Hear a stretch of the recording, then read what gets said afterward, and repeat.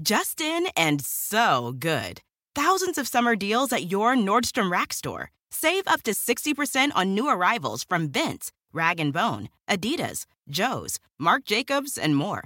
Great brands, great prices every day at Nordstrom Rack. But hurry for first dibs. Get your summer favorites up to 60% off at Nordstrom Rack today. Great brands, great prices. That's why you rack. For 25 years, Mike's has been making lemonade the hard way. Mike's Hard Lemonade. Hard days deserve a hard lemonade. Mike's is hard, so is prison. Don't drive drunk. Premium malt beverage with flavors. All registered trademarks used under license by Mike's Hard Lemonade Company, Chicago, Illinois. I'm Steve Letarte, STP auto expert and former crew chief. I know what it takes to keep engines performing at their best. STP's latest breakthrough additive, STP Ultra 5-in-1 plus Fuel System Cleaner plus Fuel Stabilizer, delivers 3 times the amount of cleaning agents versus premium gasoline and helps keep fuel fresh during storage. For over 60 years, STP has been on the cutting edge developing products to help engines run better, longer. One bottle contains 3 times by weight the amount of cleaning agents compared to 20 gallons of the leading premium gasoline.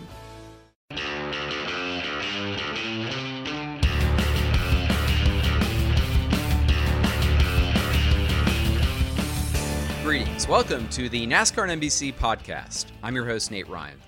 Our guest is Darrell Waltrip, NASCAR Hall of Famer, 3-time champion of the Premier Cup Series, and an analyst for Fox Sports since the 2001 season.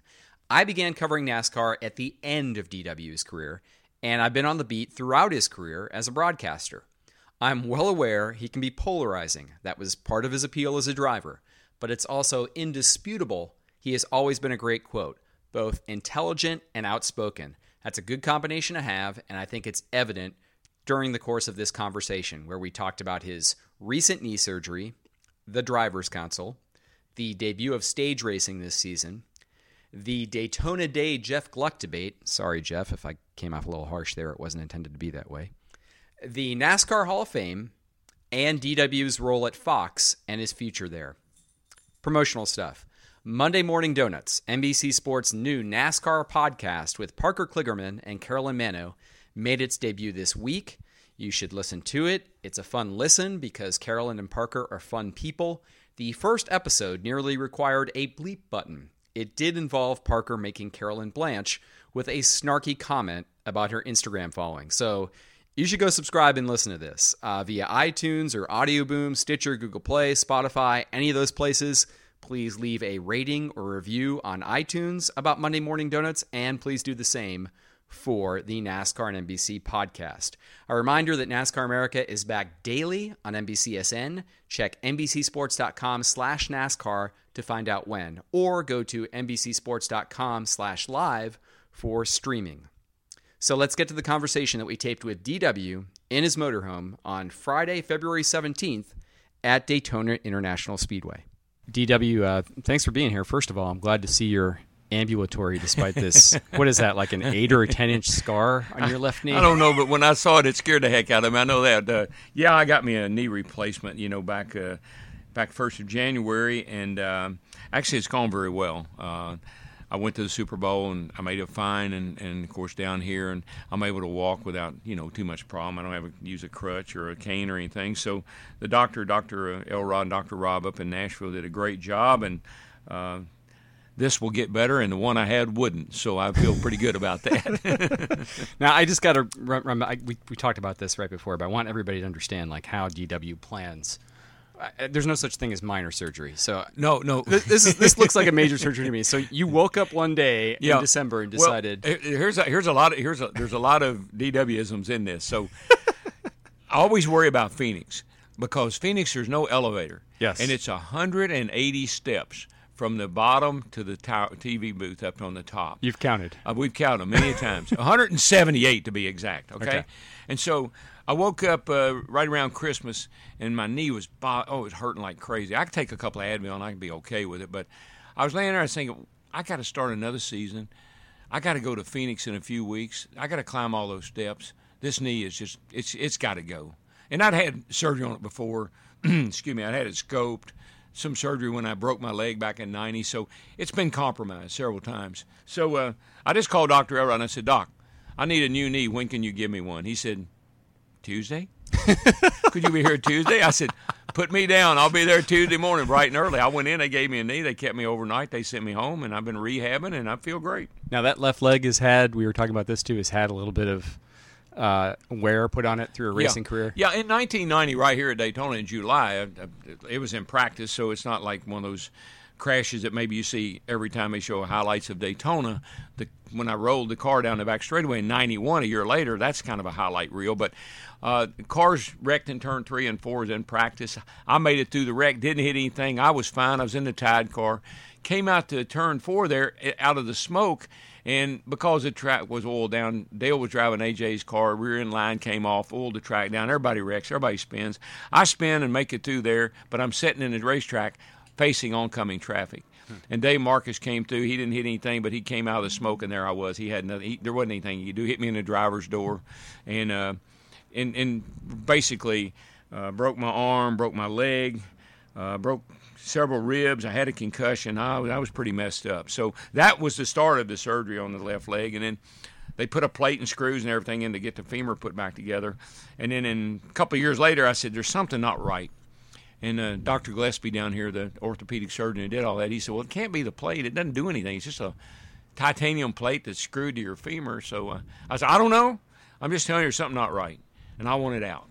So they cut my leg open again, and sure enough, it was a good call on my part because I make a lot of calcium, and a lot of deposits had built up on that plate around the edges of it and everything, and all the tendons and muscles that run down the side of your leg was hitting it like a banjo string. Bing, bing. And that's how it felt, like somebody kicking me in the butt every now and then. So I was glad I did that. I got that out.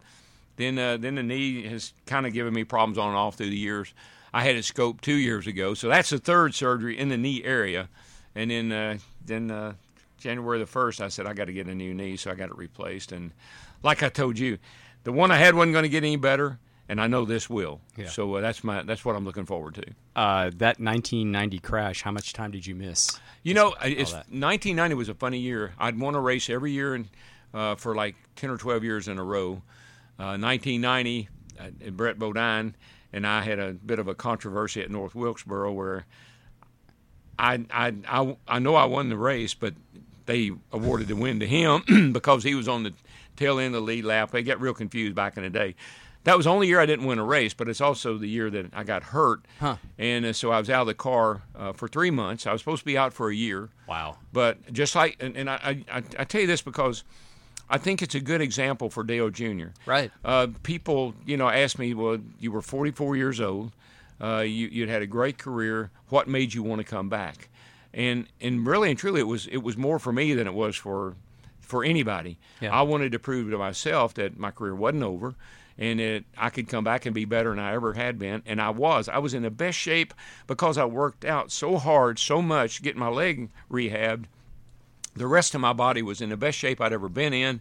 And I came back 3 months later. I think the first race was at Richmond.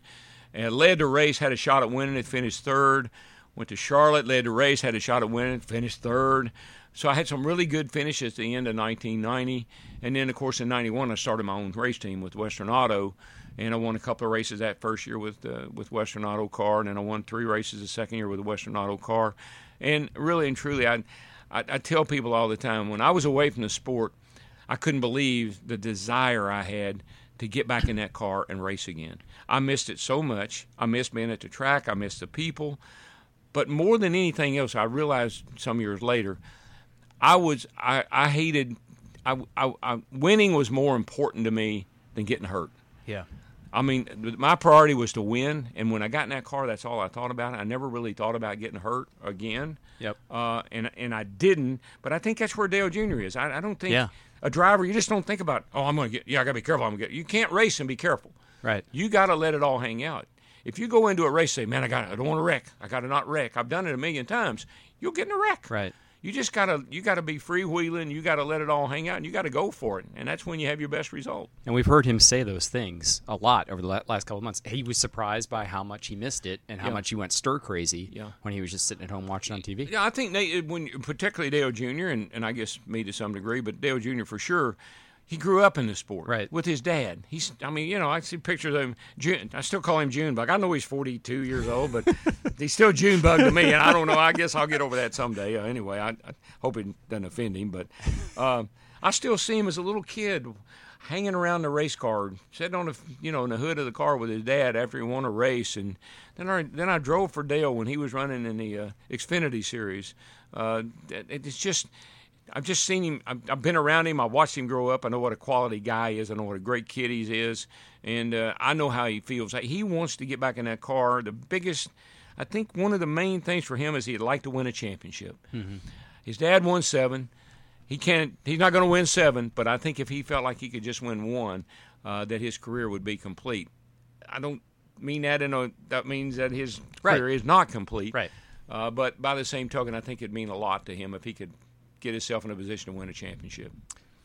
When you think back on missing 3 months and going through what you went through and comparing it to what he's gone through now, and against the backdrop of he missed the last half of last season with the concussion symptoms, and of course there's all the sensitivity to that now, and now NASCAR's added, finally, thankfully, this traveling safety team. I mean, comparing now to a quarter century ago, there's no comparison, right? Well, the difference in now and when I was driving is we complained about these things. We asked for these things. I can't tell you how many meetings I would been to with Bill Jr. and other people in the sport at the time, whether it was Beatty or Gary. Why can't we have our own medical team? Mm-hmm. It seems so simple to us. But in NASCAR's mind, it was too complicated. You had to have, doctors in every state, and they had to be licensed and blah, blah, blah. They always had a whole line of excuses why we couldn't do it. But it's something we've asked for a long time. And what I like about the regime we have now, the people we have running the sport now, they listen. And I think a lot of that has to do with the driver council. We never had it. If we talked about organizing a driver council, we probably wouldn't be able to get in the next race. Right. We would probably say, I'm sorry, your license are no good anymore. Go somewhere else. Yeah. So... And the RTA, the Owners Association, and the sponsors, and everybody has an interest in this sport, and they want to see it succeed, and they want to see it grow. And I think that's where a lot of these ideas are coming from, and a lot of these things that they're doing now that we didn't do years ago. We wanted franchising. When I had my own team, I begged Bill Jr. can we have some sort of franchising where my team has a value? Because right now my team has no value, only to me. Right. And it's a single purpose building. It's a single purpose operation. Right. So can we just not figure out a way to put a value on these things? Well, you want to end up like IndyCar and CART? No. I just want to end up with a value in my team. So then they come with a charter system. All the things that are happening today are things that have progressed over the years. It's things that we complained about, things that we asked for, and now they're finally coming to fruition, and that's good to see. And you were just 2 decades too early. A little early. Of all of these things, unfortunately. But if I feel that way, think how Richard feels. That's true. I look at, it's funny, Guko, you said, I look at Richard. I think Richard won $8 or $9 million in his career, 200 wins and 7 championships. Then I look at my career, and I won $20 million in my career, and that's 3 championships and 84 wins. Then I look at these guys today. They win that much in a year, for heaven's sake. I bet you Jimmy Johnson has won more than $8 or $9 million. Well, Jeff Gordon, 2 or 3 I seasons. think Jeff Gordon's won over $150 million. Yeah. That's unbelievable to me. Yeah. Okay, we're going to pause the podcast now because I want to tell you about something cool, and I also want to bring in my lovely wife, Jody Verlade, who is tangentially connected to this. I want to tell you about Blue Apron, which is the #1 fresh ingredient and recipe delivery service in the country. Its mission is to make incredible home cooking accessible to everyone, and it achieves that by supporting a more sustainable food system and setting high standards for ingredients and building a community of home chefs that would include us. Correct, Jody? Mostly me, since you don't do much of the cooking, but yes. And all those other things are true. High quality ingredients, easy to do cooking, right? Yeah, it's great. I love this because it's the easiest thing in the world. They send you a box of fresh ingredients and you just put it all together. And they always have these unique recipes that you would never think to create yourselves. Like, I think this week we're getting something called chicken yakiniku, and I've never heard of that before. So I'm excited to try it. Well, it sounds good. I also learned this week, we didn't know this, but I think we certainly support it, that Blue Apron has established partnerships with over 150 local farms, fisheries, and ranchers across the country. And their seafood is sourced sustainably under standards developed in partnership with the Monterey Bay Aquarium Seafood Watch. They have beef, chicken, and pork that come from responsibly raised animals. They have produce that is sourced from farms that practice regenerative farming. I didn't know those things. I didn't either. Okay. No. Well, I'm glad that we've been using the service regardless of knowing those things, because those are all certainly things we would support. And where you get your food from is very important, and it's good to see them checking those boxes. Blue Apron also can be delivered to 99% of the continental U.S., and because Blue Apron ships the exact amount of each ingredient required for a recipe, they are reducing food waste, which is certainly a good thing. And did you know that cooking together builds strong family bonds? We should try that sometime. Research shows that Blue Apron families cook nearly 3 times more often. And I think we're cooking more often with Blue Apron, even though I'm not necessarily doing any of it. Yeah. I am supportive of you when you were in the kitchen making the food. I come in there and cheer you on. So something like that. I think it's built some bonds that way. And, it's also good. Like last night when I came home from Daytona, it was nice to not have to worry about going out to a restaurant or a high-end grocery chain to get food. We're getting a meal for under $10 a person. Delicious meal, which is good. Delicious and fresh. So the upcoming meals that are being featured by Blue Apron are salmon piccata with orzo and broccoli, pork chops and miso butter with boy choc and marinated apple. This is really the part where I should just give this to you. Bok choy and marinated apple. Vegetable chili and baked sweet potatoes with crispy tortilla strips. Spicy shrimp coconut curry with cabbage and rice. Not all ingredients are created equal. Fresh, high-quality ingredients make a real difference, so it's important to know where your food comes from, like I just told you about. And this is where there's a good deal for you involved here. If you check out this week's menu, you get your first 3 meals free with free shipping by going to blueapron.com/car. Again, this is a NASCAR and NBC podcast special promotion, blueapron.com/car. When you go to this week's menu, check out you can get your first 3 meals free with free shipping. That's a good deal, right, Jody? Yeah, I always like to save money. Yeah, this is an excellent deal. First 3 meals free with free shipping. Go to blueapron.com/car. You will love how good it feels and tastes to create incredible home-cooked meals with Blue Apron. So don't wait. Again, it's blueapron.com/car. Blue Apron, it's a better way to cook.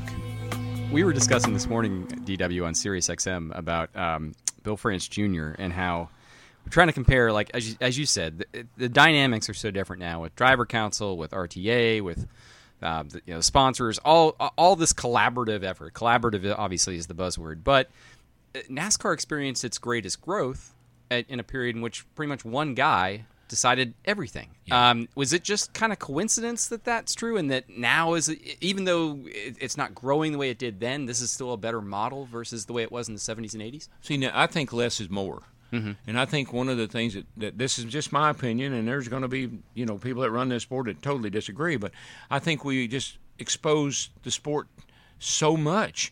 I mean, you think we're starting our season here in the middle of February, right? And we don't get but 2 weeks off until we end up in November, just before Thanksgiving. Right. That's a long season. And these drivers, I think the reason these drivers are retiring early and stepping aside is too many demands. Yeah. I had one sponsor. I had to take care of either Mountain Dew or Budweiser or Tide, or in early years of 90 at Western, I had one guy I had to answer to. These guys might have 8 or 10 sponsors in the course of a year. Right. And everybody wants the same thing. One guy might be paying you $10 million, another guy might be paying you $2 million. The guy that's paying you 2, he wants the same thing that the guy that's paying you 10 gets. Right. It's just the way it works. So I think these drivers are being pulled in a lot of different directions all over the country. I mean, you wake up one day and somebody's in Chicago and somebody's in L.A. and somebody's in New York, and they're just – I think we're overexposing the sport. But I say that because in order to justify the kind of sponsorships that these teams need, right, they got to have that kind of exposure. Right. So it's a kind of a two-edged sword. Yeah. I think it's less would be more, but if you do less, then you get less. You know. Right. So I understand where they come from, and that's just it's the way I think. But I think I think these drivers. With the council and the input the drivers have and all the people that are involved, they call it the industry. I asked O'Donnell the other day, I said, what is the industry? And I was being honest. I'm old school, you know. I said, "Is that the sport? Is that what we call the sport?" Yeah. And he kind of chuckled. He said, "No," he said, "because there's so many people involved now, and so many different arms, and so many different organizations, and you know this and that and something else." He said, "We end up calling it the industry because that's what it is." I've also heard the word ecosystem used a few times, which it's just a fancy way of saying there's a ton of people who get affected every time we do something, and the ripple effects. They just have, as you said, they have to consider so many more voices than they probably did in the 60s and 70s. For sure. You asked about Bill France and running the sport. Bill would tell you right quick, if you don't like it, go home. Right. And Bill will tell you right quick, if you don't want to drive that car, somebody else will. The thing that Bill's, it's one of his mottos was, you need us a lot more than we need you. And that's the world we lived in. And we all realized that. We all knew that. And quite honestly, because of the success, we were a regional sport. R.J. Reynolds came along with the Winston brand. They turned us into a national sport. Mm-hmm. We were racing in the Southeast. Now we race all over the country. Right. And so the growth was under his direction. And Bill knew how to run. Bill would be in that garage first. He'd be the first one in the garage. He'd be in that truck smoking a cigarette, waiting for somebody to come and complain about something. And you'd ask Bill, say, "Well, Bill, how you think things are going?" "Well, I think it's going pretty good. Everybody's bitching just a little bit." I got the complaining at exactly the right level. The right level. Obviously, some enhancements for 2017 DW. Just want to get your take on what you make of stage racing.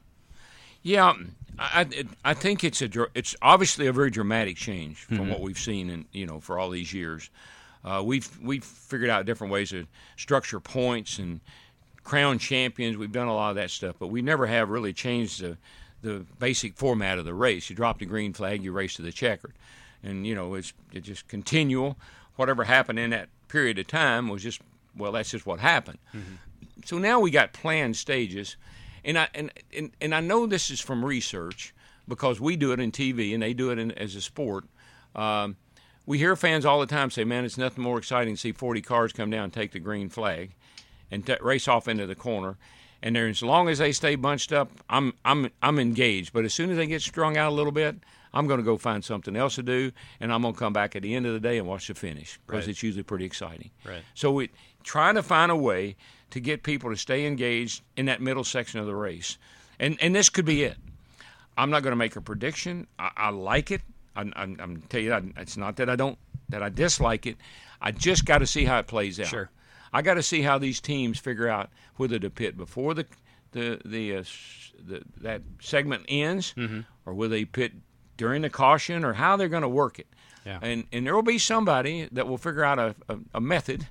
And there will be a method to their madness, right? And they'll figure out a way to get an advantage on everybody. And then when people see that, then they'll all start doing it. Yeah. But on the front end, I'm like any race fan. This is exciting because we've never done it before. Yeah, we don't have it. These teams live on trends. They live on trends with their cars. They live on trends with how they call a race. You could go to Chad Canals and you say, "Chad, we've been here at Daytona the last 10 years. What lap will the caution come out on?" Right. And he can almost pinpoint it within 5 laps. Because history tells us that's what's going to happen. So those are the trends that they've looked at, and that's how they've called their races. We don't have that. Yeah. It's a clean sheet of paper. So we're going to have to develop some trends. We're going to have to see how it plays out and see who can figure it out first and who takes advantage of everybody else before everybody else figures it out. The argument I keep hearing, DW, is that this is a lot of this is coming from the drivers. I feel like I've heard Keselowski say it numerous times, that this is needed because the cars today have become so indestructible and bulletproof versus when you raced, where essentially like the stages happened because engines would blow up and guys would fall out for all sorts of myriad reasons beyond just crashes. It sounds like you buy into that? I do, and it's exactly right. I mean, there's a lot of races we go to be only a couple of cars out of the race, and most of those are very seldom are they from mechanical failures. It's something, a guy gets in a wreck or whatever, and he didn't get his car back on the track. So the cars are indestructible. Everybody finishes the race. It's one thing I like about what they did. The last 5 spots all pays the same points. Right. So this crash thing that they came up with, I like. As a driver, I love that. I don't want to get in a wrecked car and go back out on the track. Sure. I don't want to get in a car with no front end. I want to go right around just to make minimum speed so I could gain 1 spot. So I like that aspect of it. And the cars today, they're the fastest cars we've ever had. We break track records all the time, and these records are kept for years. So they're the fastest cars we ever, the safest cars we've ever had. And I think we have a lot of great drivers in that garage area. And so when everything is that, it seems like we strive for perfection. And you'd say, well, that's a good thing. Well, maybe not. Right. Because everybody the car needs this and the car needs that because it's not perfect, or the track needs this or the track needs that because it's not perfect. Well, I don't like these rules because they're not perfect. It seems like we're always looking for perfection in a sport where that's far from ever being reached. Right. Most everything is unknowns, guesswork, what ifs, because it's so unpredictable. I don't want the sport to become predictable. Mm-hmm. I love the element of surprise. Mm-hmm. I think Jimmy Johnson would agree that Homestead was an element of surprise. Yes, nobody thought Jimmy Johnson was going to win his 7th championship until Joey Logano and Carl Edwards did what they did. Yep. And all of a sudden, Jimmy Johnson's winning his 7th championship and the race. Yeah. The outcome was in doubt, which made it appealing. Yeah. How would you have done under this new system? Or can you even analyze how you would have done? Man, I don't know. Is it not even applicable because the era was so different? We had groups of people. I had to race with certain people, mm-hmm. and there was only a few. There were only a few guys that had a car good enough to, a car that was fast enough to run up front, car good enough to last all day, driver smart enough to stay out of trouble, pit crew good enough to keep him in the hunt. There wasn't a lot of us around at that time. You were racing, what, a half dozen guys for the win? At the most. You'd go to Talladega and Daytona. We didn't run in packs. Yeah. We ran in groups. 2 or 3 or 4 of us would break away from everybody else, and we just, settle it amongst ourselves. That was the hardest thing I had to get used to when I came into the sport. Richard, Bobby, Cale, Buddy, David, all of them, they had the whole pie to themselves. Yeah. They didn't really want anybody else to get a piece of that pie. Right. Well, my goal was to get not only a piece, I wanted the whole thing.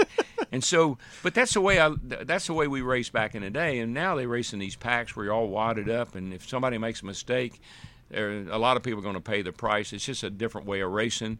I'm sure if I was racing under this format, Hammond and I would be up all night long, probably the night before the race, figuring out exactly how we're going to go about this. Right. And we'd try to do something that would surprise everybody else, something that nobody else thought of. Do you like? I mean, I know this is kind of the standard answer because when we talk about when NASCAR makes changes, the teams that adapt the best, obviously, are the favorites. Yeah. So does that automatically make Jimmy and Chad the favorites here? If you look at their history.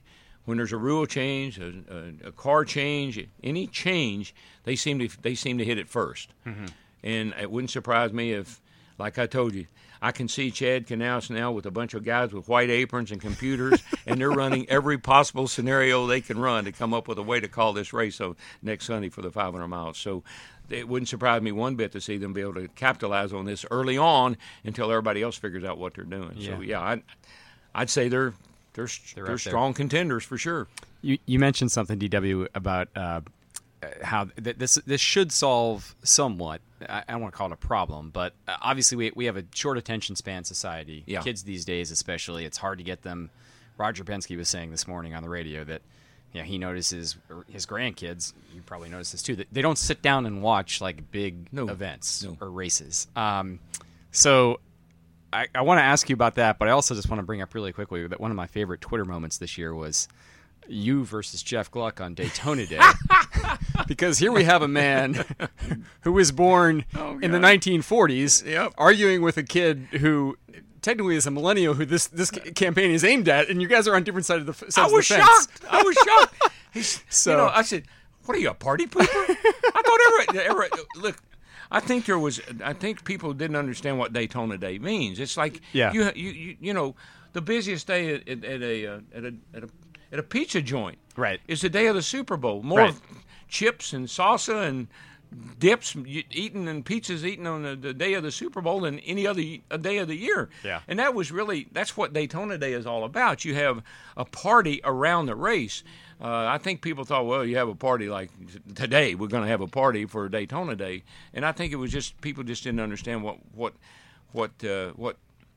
not just NASCAR, but the TV people and all of us were trying to do was create this atmosphere that would get you revved up and ready for the big event, just like you do the Super Bowl. I think Jeff Gluck, my former coworker, like his contention was, I guess that not to speak for him, but essentially that he wanted to be more about the race. That he understands you want to bring people in, and I know that you're a traditionalist, you're old school, but it sounds like you are acknowledging that like there's a balance to be struck there between, hey, we got to promote the racing, but we have to promote what the kids want to see, and that might not be what longtime fans necessarily agree with. See, I hear a lot from others that we have too much fun. Yeah. Like me and my group, my TV group. Yeah. Me and Mike and Larry and Jeff and all those, we have too much fun. Yes. That you need to be more serious. Well, there is a time to be serious. You don't play games when somebody's in a crash or when there's something going on that, it's a somber moment. Yeah. We understand that. But in the meantime, you got to entertain. The race is entertaining. We got to be entertaining. We got to be fun. You got to tell stories and liven things up a little bit. You don't want to be a dial tone, right? Something. So I don't know. I was shocked when Gluck said what he did about they need to pay more attention to the race and forget about the parties. Yeah. Go out here in the infield this weekend and next weekend and tell these people, put out all those fires, turn off those barbecue grills, put all them beers up. Well, this is serious business right here. We're getting ready to run a 500-mile race. Now, y'all need to get your game face on. Yeah. All that being said, the first year of Daytona Day, I was struck by the fact that like the commercial it didn't really feature anybody in NASCAR. It didn't feature drivers. It just focused on like hipsters and young kids partying. And there was a few allusions to NASCAR, but it was mostly just kids. Yeah. Are you good if that is successful, if that does draw people in, are you okay with that, or you feel like there still needs to be some focus on the racing side too? Nate, any up is up. Yeah. I don't care whatever moves the needle. I don't care what it takes. If it'll move the needle, if it'll make people get excited about our event and want to have a party and get everybody together and watch the race on TV, or want to have a party and watch the race out here in the infield, I think that's important. Yeah, and particularly to the younger audience. I mean, they're always looking for to throw down somewhere. Yeah, and so why not have a nice group over to your house and enjoy the race and have fun doing it. Yeah, I like to have fun. When I was driving, when I do TV, whatever it is, with my kids and my kids get sometimes, Dad, you're a silly man. I am, but I can't help it because I've just been around a lot of silly people, I guess. But I like to have fun, and I think the fans do too. Well, your legacy certainly is secure in part because you were inducted into the NASCAR Hall of Fame a few years ago. We just had another round of inductions, like we do every year annually. NASCAR inducts a class of 5, and we had Richard Childress and Rick Hendrick, who just went in. It's interesting to me. I wanted to ask you, because you've got a unique perspective on this like nobody other. And let me just preface this by saying I voted for you in year 2. Thank you. And I still think you should have gone in year 2. Yeah, well, but you had to wait a year. Let me explain something to you. Yeah. Not only do you say that, but I was at the Hall of Fame when the announcement was getting ready to be made. Yes. I was doing TV, and they said, "Don't you think it'd be better if you were just waiting for your name to be called?" Yeah. I said, "No, I want to do my job. I want to do TV, and when they call my name, I'll be excited." Winston and all those people said, "You're a shoo-in. You got this. Don't worry." Everybody told me that before the announcements were made. Yes. So I'm sitting there, and I'm trying to be cool. Yeah. I don't want to act like I know anything, Right. They call all the names, and mine wasn't one of them. I remember the look on your face when they did that. Yeah. I was not mad. I was disappointed, but I understood. There were some other people that have done a lot for the sport and accomplished a lot in this sport. I'm just glad I was in the discussion, and I liked the group. I was going in with Cale and Dale Inman, Richie Evans, that whole crowd. That was a great group for me to be a part of, Leonard Wood. So, but a lot of people said, well, I acted like a big baby. Well, I was shocked. Right. Because I thought I was a shoo-in, Right. So well, I thought I'd be... Everybody else did too. Yeah. But it didn't happen that way, and that's okay. I'm in the Hall of Fame now, and that's all that matters.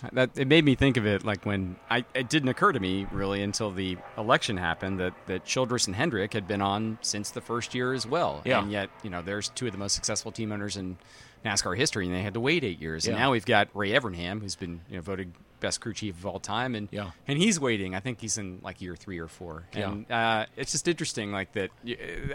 I don't know, like.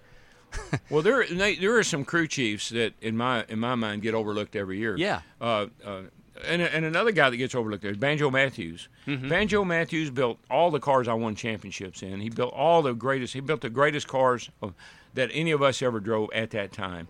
And you never hear his name mentioned. Yeah. I mean, Harry Hyde, Jake Elder, Herb Nabb, Waddell.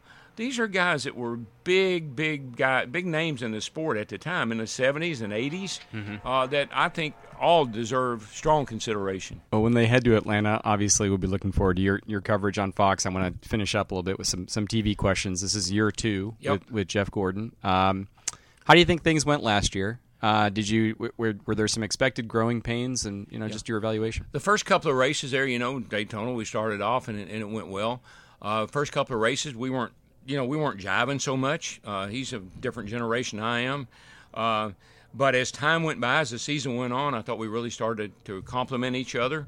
And I think year 2 will be better yet. And one thing I appreciate about Jeff, I've only watched him race. I raced with him a little bit, but I've been watching him race since 2001. But what I really liked about him and what I didn't realize is he is a hard worker. He's dedicated to whatever it is he's doing, just like he was in that 24-hour race. He was dedicated to that race, and he's smart, and he's a good team player. I didn't realize. You see a guy, he wins races, he wins championships. You don't think about kind of being selfish and worried about himself. Jeff's really not that way. He's a really good team player. He wants to spread it around, and he's a rock star now. Don't get me wrong. he's well known all over the world. He's probably right in there as forward notoriety goes with Earnhardt. As people that know who he is and what he's done. But I really have enjoyed working with him, and actually, I just knew him as a competitor, and now I'm starting to get to know him as a friend, and it's starting to really pay off. Yeah. Do you read the reviews? Do you care what people are saying?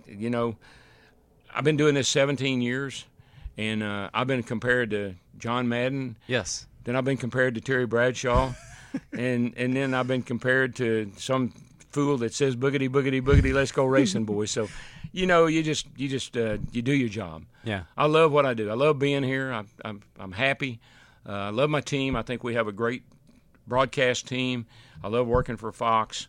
I'm going to do this as long as they'll keep me around. You are probably the most outspoken NASCAR analyst in history in terms of longevity and reach. And I was looking back through some interviews I did with you, and I don't know if Jeff picked up on any of this last year, but I'm kind of curious, I guess just your thoughts on what it's like putting yourself out there and being outspoken, and if anybody else can do what you do after you're gone. And the story that I remember the most, DW, you told me this story about one time you guys were giving grades.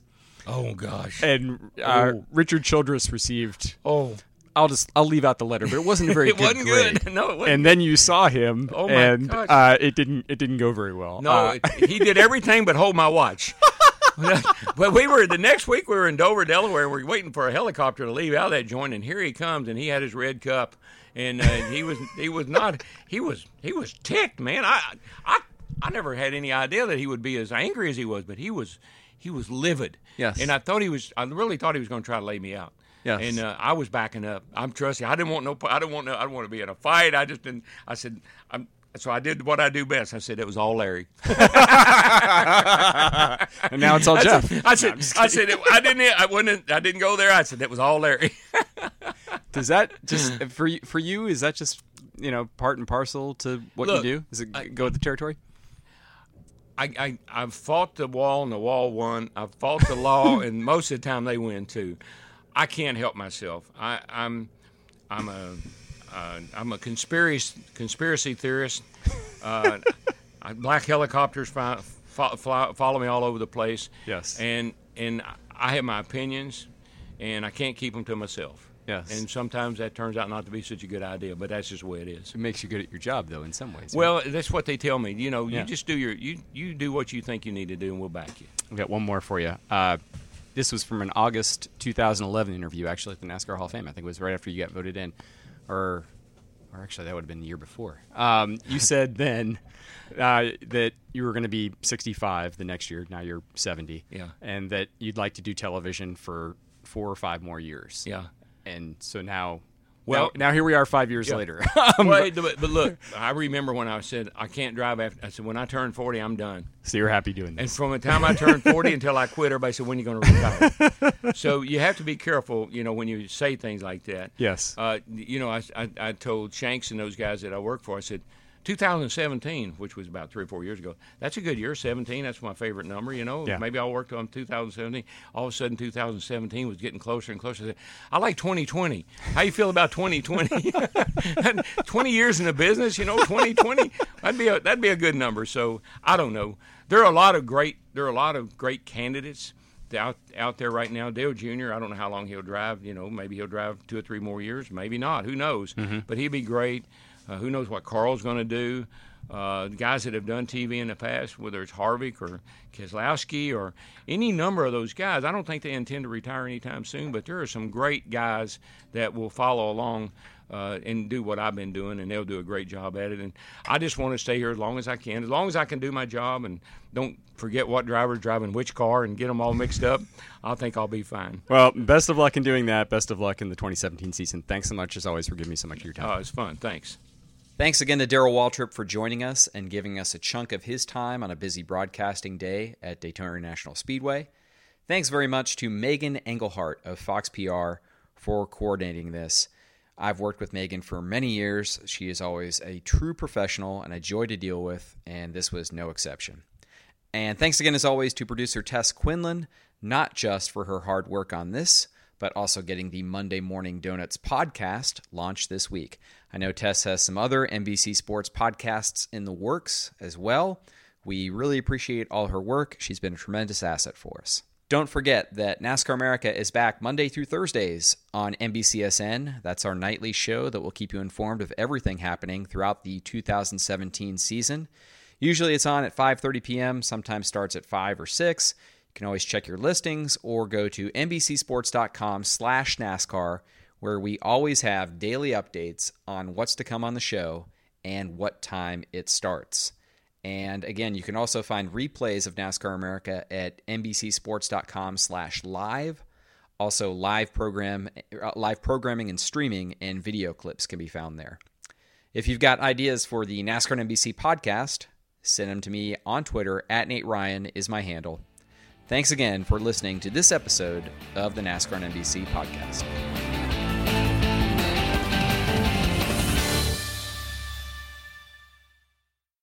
I'm Steve Letarte, STP auto expert and former crew chief. I know what it takes to keep engines performing at their best.